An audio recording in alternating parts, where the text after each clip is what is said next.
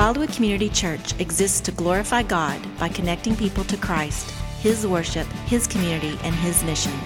To contact us or for more information, see our website at wildwoodchurch.org. Well, if you've been with us the last few weeks, you know that we are in the midst of a series that we have called Good News. And this Good News series is walking us through the book of Romans, chapters 1 through 3. Romans 1 through 3 is a great section of God's Word where the Apostle Paul is going to describe the good news of Jesus Christ. How sinful people like you and me could be reconciled to a holy God. That's what's described in Romans 1 through 3. And we began that series a few weeks ago. Today we're going to be in chapter 2, verses 1 to 16, and we're going to see the next installment in this series. But before we get there, I want to just make an observation about life. That observation is this: we like to divide the world up into good guys and bad guys. We like to divide the world up into good guys and bad guys. Now, this is true in our lives in many areas, but it's especially true when we think of the stories that we tell and the stories that we like. Think about movies for just a minute. Movies have within them some of the greatest bad guys and good guys that we know. For instance, Darth Vader, classic bad guy. Now, some of you might be sitting there going, but wait a minute, what about the end of Return of the Jedi? I'm not talking about that, okay? We're talking episode 4 and 5 only, okay? Darth Vader was a bad guy in those times, classic bad guy. Now, who was Darth Vader's counterpart? Who was the good guy against him? Luke Skywalker, right? Classic good guy, classic bad guy. We're used to dividing the world up into these categories. Now, that example, fits my 1970s, early 80s growing up experience, but it may not fit the experience of everybody in this room. So I thought, well, maybe I'd find a little more contemporary example. So I'd think about this guy named Hans of the Southern Isles. Does anybody know this guy? I had somebody come up to me after the first service and say, I don't even know who you're talking about with that. Don't worry, just ask anybody under 12 and they will sing the answer to you, okay? Hans of the Southern Isles. Look at his beady eyes. Just kind of makes my skin crawl looking at this guy, right? Classic bad guy. Now, who was the good guy opposite Hans? Kristoff. Thank you. Kristoff was kind of the classic. Now, there were two great heroines in this story of Frozen. But Kristoff was the good guy, classic good guy. Hans, classic bad guy. We're used to this in our movies. But you know what? Good guys and bad guys, that differentiation is something that is not only found in cinema. It's also found in sports. For instance, you could take those guys, the Texas Longhorns, and then you could put them up against those guys, the Oklahoma Sooners. Now, here's the thing. I'm not going to tell you who is good and bad in that. I'm just going to leave it to your own conscience to decide, okay? But we are used to dividing the world up into good and bad. This is what we do, right? We're used to this in many different areas. And because of that, it has a tendency to influence even how we view more important things, like humanity's relationship with God. It's possible for us to view the world in good guys and bad guys. And here's the difficulty with us beginning to view the world as good guys and bad guys. When we begin to view the world as good guys and bad guys, what happens is we begin to think that certain sections of the Bible that talk about the wrath of God being revealed against humanity, we think that only applies to the bad guys. We might hear the message that we talked about last week as we looked at Romans chapter 1, verses 18 to 32, and we talked about the wrath of God being revealed against all unrighteousness and ungodliness. We might hear that and we might begin to think, we're tempted to think, that is a verse that is talking about Adolf Hitler. That is a verse that is talking about some ISIS henchman who is beheading someone in the Middle East. But it's certainly not talking about people like you and me. It's talking about the bad guys, not the good guys. It's possible for us to divide the world up in such a way that we see the wrath of God coming against other people, but certainly not coming against us. I think when Paul continued in his letter to the Romans in chapter 2, verses 1 to 16, part of his mission, part of his purpose as he wrote those words was to make sure that we didn't divide the world up into good guys and bad guys. Paul wrote chapter 2 of Romans to leave no loophole, to show that the world is not made up of Longhorns and Sooners, of Darth Vaders and Luke Skywalkers, of Christophs and Hanses, that the world is made up of one category of people, humanity, and all are stained by sin. All fall short of the glory of God. All are under the wrath of God apart from Christ.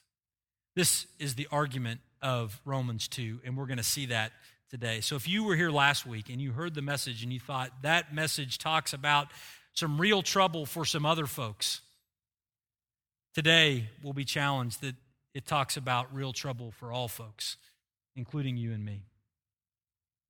We see this in Romans chapter 2, verses 1 to 16. I'm going to read these verses for us, and then we'll back up and dive into it, see the truth here in three movements. Romans 2, verse 1, Paul writes and says this. He says, "Therefore you have no excuse, O man, every one of you who judges.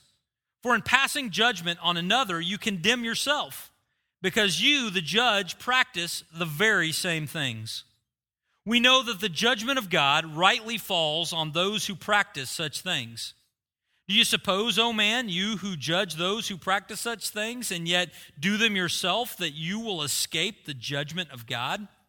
Or do you presume upon the riches of his kindness and his forbearance and his patience, not knowing that God's kindness is meant to lead you to repentance? But because of your hard and impenitent heart, you are storing up wrath for yourself on the day of wrath, when God's righteous judgment will be revealed. He will render to each one according to his works. To those who by patience and well-doing seek for glory and honor and immortality, he will give eternal life. But for those who are self-seeking and do not obey the truth but obey unrighteousness, there will be wrath and fury.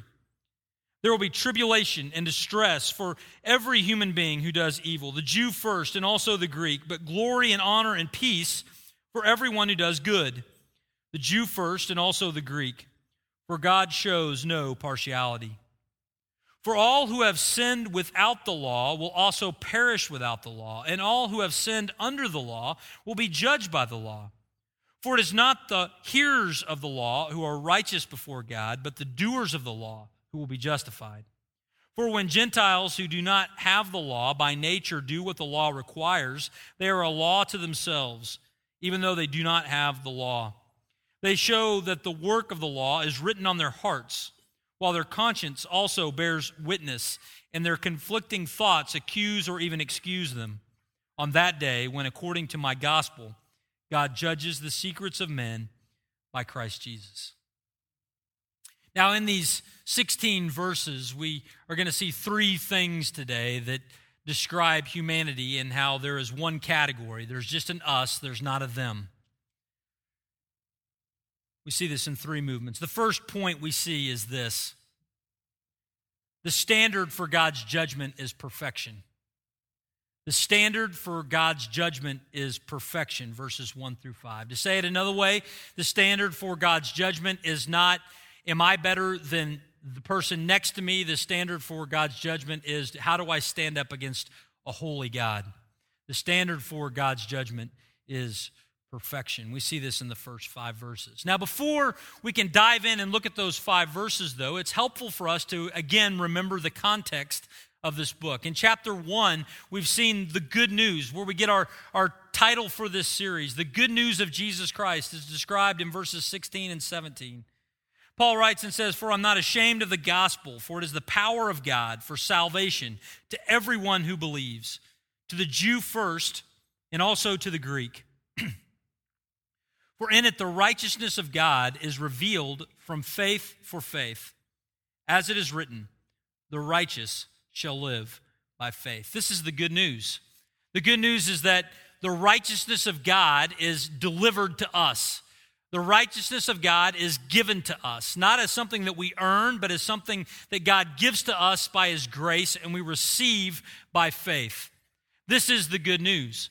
And the reason why, we saw last week, the reason why we need God to give us his righteousness is because we have none of it on our own. Verse 18 says it this way. It says, the wrath of God is revealed from heaven against all ungodliness and unrighteousness of men who by their unrighteousness suppress the truth. Paul says that all of us have this problem, and the problem is that we have lived out an unrighteous life. We have lived out our life as if God didn't exist. We have detached ourselves from Him. We have done whatever we wanted. We have wandered away, and the result of that is this consequence of the wrath of God being revealed against us. Now, that is pretty strong, the wrath of God revealed against us. And it's so strong that we have a tendency to want to downgrade it.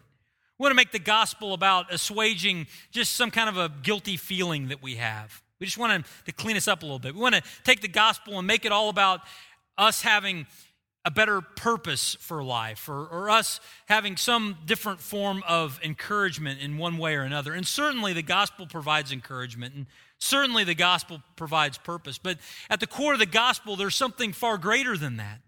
Far more than just God giving us a purpose. In the gospel, Jesus Christ absorbs the wrath of God that was intended for us. John Stott said this about this verse. He says, we have a tendency to cheapen the gospel if we represent it as deliverance only from unhappiness, fear, guilt, and other felt needs, instead of as a rescue from the coming wrath. See, we need to remember that as humans, we are separated from God. As humans, we are sinful people. And apart from Christ, the wrath of God will be revealed against us with dire consequences. This is the state, this is the nature of humanity. We need to remember that. And Paul, as he writes chapter 2, again, he's trying to answer the question of anybody who wants to divide the world into good guys and bad guys, anybody in the world who maybe wants to say, you know, Paul, what you said was true as it pertains to the Adolf Hitlers of the world, but it's certainly not true for me. Paul writes and argues against that line of thinking. And he does so in a way that was common in the New Testament time in a style called a diatribe. A diatribe is where an author would make a caricature of an argument against him, and then he would have an argument on paper with them, where he would raise objections and then he would answer them. It's a diatribe style. It was common in the first century. Paul employs that in chapter 2, but who is he arguing against? Well, it's possible that Paul was arguing against a line of thinking that would have been common associated with a Gentile, non-Christian man by the name of Seneca, who had great influence in Rome at the time.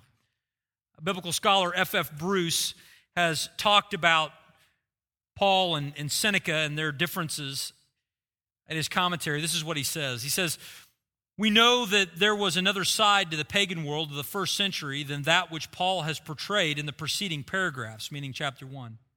What about a man like Paul's illustrious contemporary Seneca, the Stoic moralist, the tutor of Nero? Seneca might have listened to Paul's indictment and said, yes, that is perfectly true of great masses of mankind, and I concur in the judgment which you pass on them. But there are others, of course, like myself, who deplore these tendencies as much as you do. Not only did he, meaning Seneca, exalt the great moral virtues, but he exposed hypocrisy. He preached the equality of all human beings. He acknowledged the pervasive character of evil. He practiced and inculcated daily self-examination. He ridiculed vulgar idolatry, and he assumed the role of a moral guide. It's possible in chapter 2 that Paul is arguing against someone like Seneca. Let me put that in some contemporary context for you. It's possible that in our contemporary context, Paul is arguing against someone who is a moral person. Someone maybe who is following another religion in some kind of a dogmatic way. They do a lot of good things. Some world religious follower that seems to have a strong amount of obedience in their life. They tend to love those on the street around you very well. They're very regular and adamant in their worship attendance. They might not drink as much as others. They might not engage in certain sinful activity on the outside as much as others that you know, even other Christians that you know. Paul is arguing against those kinds of people who might want to make an argument before God that they are somehow removed from the revelation of God's wrath because they are one of the good guys. You ever had that thought? Have you ever known that person? You thought, well, they must be outside of the wrath of God because they're just such a good person. Paul makes an argument against the good people like Seneca, the good people like we know in chapter 2. And the point of his argument is that all of us as humans are under the wrath of God. And we're under the wrath of God because God's standard is not, am I better than the next guy, but how do I compare to the holy God of the universe? When that's the comparison, we all fall short. In this diatribe, Paul begins and he talks about this man, this Seneca-like man. He says, you have no excuse, every one of you who judges. For in passing judgment on another, you condemn yourself, because you, the judge, practice the very same things. We know that the judgment of God rightly falls on those who practice such things. Here's the point that Paul is making. Anyone who is living a moral life, by the very fact that they're living that moral life, are admitting that there is a right and there's a wrong. There's a way to do things and a way not to do things. But the problem is that people who are living a moral life are not perfect. Even though they might get some things right, they're going to get other things wrong. Therefore, it's wrong for them to think that God will excuse his wrath upon them merely because they're better than the next guy, because the wrath of God is revealed against all unrighteousness, against all ungodliness, including that of the person that appears moral beside you. He does so by talking about how they do the very same things as those that Paul discussed in chapter 1. Now, what does he mean, they do the very same things? Does this mean that every person has committed all the exact same sins? No, there's variety in our life. And if we're honest, all of us would say, you know what, there seems like there's some people who have made decisions in their life where their life looks even more messed up than mine, and mine's pretty messed up. We're tempted to grade life on a curve because we see a differentiation in different lives. What Paul is talking about here, though, is that the problem is that none of us live a perfect life. When he says that all of us do the very same things, I think there's one of two possibilities of what he's referring to. One possibility is he's saying, in this long list of sins that we saw in chapter 1, at the end of chapter 1, Paul goes through a laundry list of sins. He talks about sexual sins. He talks about sins in the way that we treat others, the maliciousness that we exhibit towards them, slandering and lying and sins with our mouth and things like that. But he goes all the way down. He mentions all those things, but then he gets all the way down and he talks even about things like disobeying parents.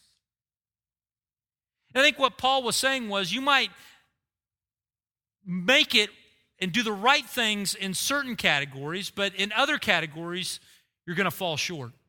In that way, since the wrath of God is exhibited against all unrighteousness, against all ungodliness, all people are in trouble because the standard is perfection. One possibility is that he's saying you might have gotten some right, but certainly you've gotten others wrong.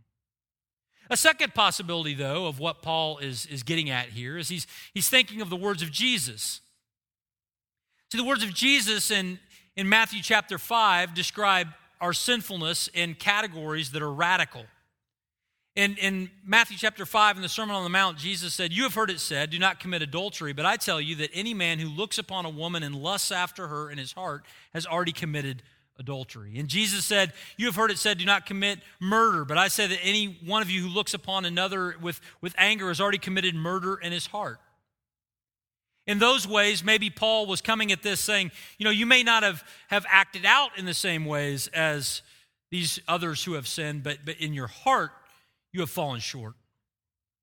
Either way, the point seems to be that all people fall short of God's perfect standard. Therefore, grading on a curve simply doesn't work because the comparison is not with each other. The comparison is with the holy God. Verses 3 and following, he continues this line of thinking. He says, "Do you suppose, O man, you who judge those who practice such things and yet do them yourself, that you will escape the judgment of God? Or do you presume on the riches of his kindness and forbearance and patience, not knowing that God's kindness is meant to lead you to repentance? Here's the argument. Paul's saying, hey, if you live a moral life, your life may seem like it's together, and you might think because of that you've procured God's favor. But here's the reality. If you've sinned even once, that wrath is waiting for you. Even if you're not experiencing the full extent of its consequences now. God has given you this period of a reprieval of his wrath to give you time to repent, not to give you time to judge others or to give you time to continue on in your sin. He says, because of this hardness and impenitent nature of your heart, you're storing up wrath for yourself. The main argument of the first 5 verses of this section is that the standard is perfection, and all of us fall short of that. This is not good news. This is bad news for us. This means that apart from Christ, all of us, every one of us in this room, fall short of God's glorious standard. But Paul continues his argument in verses 6 to 11, and he makes a second point. After saying that the standard is perfection, he says that judgment will be based on works.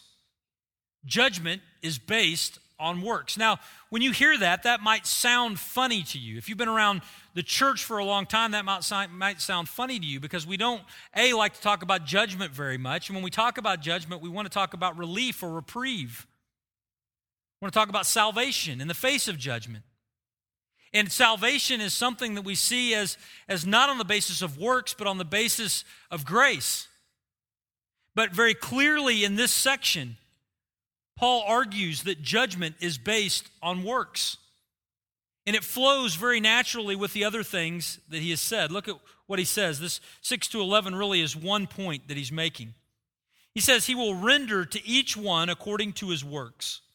To those who by patience and well-doing seek for glory and honor and immortality, he will give eternal life. But for those who are self-seeking and do not obey the truth, but obey unrighteousness, there will be wrath and fury. There will be tribulation and distress for every human being who does evil, the Jew first and also the Greek, but glory and honor and peace for everyone who does good, the Jew first and also the Greek. For God shows no partiality. The idea here is that God shows no partiality. God is going to judge all people, and he's going to judge them on the basis of what they do. That is the measure, the standard by which God's judgment comes. The standard is perfection, and we are judged based on what we do in response to that standard. He says if you live a life that is good, if you pursue what is good, you do what is good, then you can attain eternal life. But if you live a life that is sinful, if you live a life that is bad, then you will experience the wrath of God and the dire consequences therein. That's the argument of what Paul makes in these verses. Now that sounds challenging to us. It sounds difficult to us. But I think it's exactly what he says. Doug Moo, in his commentary on Romans, helps us make sense of this difficult section. This is what he says. He says, Paul agreed with the Jewish belief that justification could, in theory, be secured through works. Where Paul disagreed with Judaism was in his belief that the power of sin prevents any person, even the Jew, who depends on his or her covenant status, from actually achieving justification in that manner. While therefore one could be justified by doing the law in theory, in practice, it's impossible. It's as if Paul, in this diatribe with a Seneca-like person, is saying, yeah, sure, if somebody could live a perfect life, then they could attain salvation on their own. But they can't. Yeah, it's a fine argument, Seneca, if you want to look around the world and try to bring me the example of the person who's lived that out, but my guess is your efforts will be futile. You won't find that person because all have committed unrighteous acts, all have sinned, all have lived out some degree of ungodliness. Therefore, all humanity will be judged according to our works and will receive the wrath of God. See, judgment is based on works. Now again, this is trouble for us. If the standard is perfection and judgment is on the basis of works, then that leaves you and me, who are sinful people who fall short of God's glorious standard, in serious trouble, because that means that God will want us to give an account for our actions. And if there is any sin that we have committed, it puts us under the wrath of God. Every single one of us, people and preacher alike, all of us under the wrath of God, apart from what Jesus has done, because the standard is perfection and judgment is on the basis of works. I want you to take just a moment, and I want you to think of one sin in your life. Now, you might think of a big one, you might think of a small one, but it didn't take very long, did it? Here's what this passage would teach to us. That because you could think of something, of anything, and you know what? If we gave enough time, you could think of several things. I could think of several things, not about you, about me. That places us in the peculiar position of being under the wrath of God. That's Paul's argument here. There's not good people and bad people. There's not Lukes and Darths. There's just people. And all of us have sinned. Third point that he makes here, third thing we need to see, beyond the standard is perfection, judgment is based on works. The third thing, all will be held accountable. Regardless of our background, regardless of our nationality, regardless of the church we belong to or don't belong to, regardless of if we speak English or another language, all will be held accountable. He says this in verses 12 to 16. He says, "For all who have sinned without the law will also perish without the law, and all who have sinned under the law will be judged by the law." Here's the idea that he's saying. He says that everybody, whether they had the law or didn't, this is a way for a Jewish person to say all of the Jewish people and all of the non-Jewish people. You're keeping score at home, that's everybody. Everybody is in trouble. He says, "For it is not the hearers of the law who are righteous before God, but the doers of the law who will be justified." See, there were some who might want to say, you know what, I've got the book, I know the right answers, I've read it, I've had it read to me, I've got God's word in some way, shape, or form, therefore I'm somehow exempt from God's wrath, from God's judgment, just merely because I've been educated in the ways of God, or I've been a part of the right community. Paul writes and says, I don't care where you're from, I don't care what language you speak, I don't care what religion you've been indoctrinated into. Those things alone will not save you from anything, because God is impartial, whether you are Jew or Gentile. Wrath will come to you. It says in verse 14, "For when Gentiles who do not have the law by nature do what the law requires, they are a law to themselves, even though they do not have the law. They show that the work of the law is written on their hearts, while their conscience also bears witness, and their conflicting thoughts accuse or even excuse them on that day when, according to my gospel, God judges the secrets of men by Christ Jesus." Here's the point of what I think he's saying there. He says, whether you have this book or you don't have this book, whether you had the Old Testament law or you didn't have the Old Testament law, you have a conscience inside of you that has some understanding of right and wrong. And it's impacted by our culture, it's impacted by the way we were raised, but everybody has got some sense of a conscience. And that conscience convicts us because we can't even live up to the parts of the standard we agree to, much less the parts that we can't. I might not know different aspects of the Bible, but I still could have within my soul a sense that I should love my neighbor, or a sense that I should respect my parents, or a sense that I should not commit murder. I could have those parts of my conscience that are there, and just by virtue of having those parts of my conscience, but being unable to effectively and continuously live up to even those parts of the standard, I find myself under judgment. See, there's no one, no Jew, no Gentile, who can escape the judgment of God. Warren Wiersbe said of this, he says, "You find among all cultures a sense of sin, a fear of judgment, and an attempt to atone for sins and appease whatever gods are feared." This admission of the conscience and its convicting effect, to me, is why there are so many religions in the world. People have a sense that there's a holy God and we've somehow offended him and we've got to figure out a way to make good. That's why there are so many religions in the world. But Paul writes to say that there is no amount of conviction that we have, no amount of offense that we have, no amount of good effort that we could do that would provide the necessary means to reconcile us to God. On our own, the sin that we've committed places all of us, every person, good and bad, under the wrath of God. Now, if this was the end of the message, this would not feel like very good news. And as a matter of fact, what I've covered really covers the 16 verses that we read. But you know what? I just can't leave the story there. Because there's so much more to the story than the 16 verses that we read today. See, the 16 verses that we read today, they talk about judgment. They talk about how the standard is perfection, and they talk about how judgment is based on works. And they talk about how everyone will be held accountable. And you know what? Judgment is based on works. But here's what else is true. Judgment is based on works, but salvation is by grace through faith. And that is the good news. See, the good news is that God sent Jesus, his Son, into the world to live an absolutely perfect life. Jesus lived out perfection on this planet. So that when Jesus would be judged, if he would be judged based on his earthly life, he would have passed. The test that you would fail, Jesus passed. The test that I would fail, Jesus passed because he lived out a perfect life.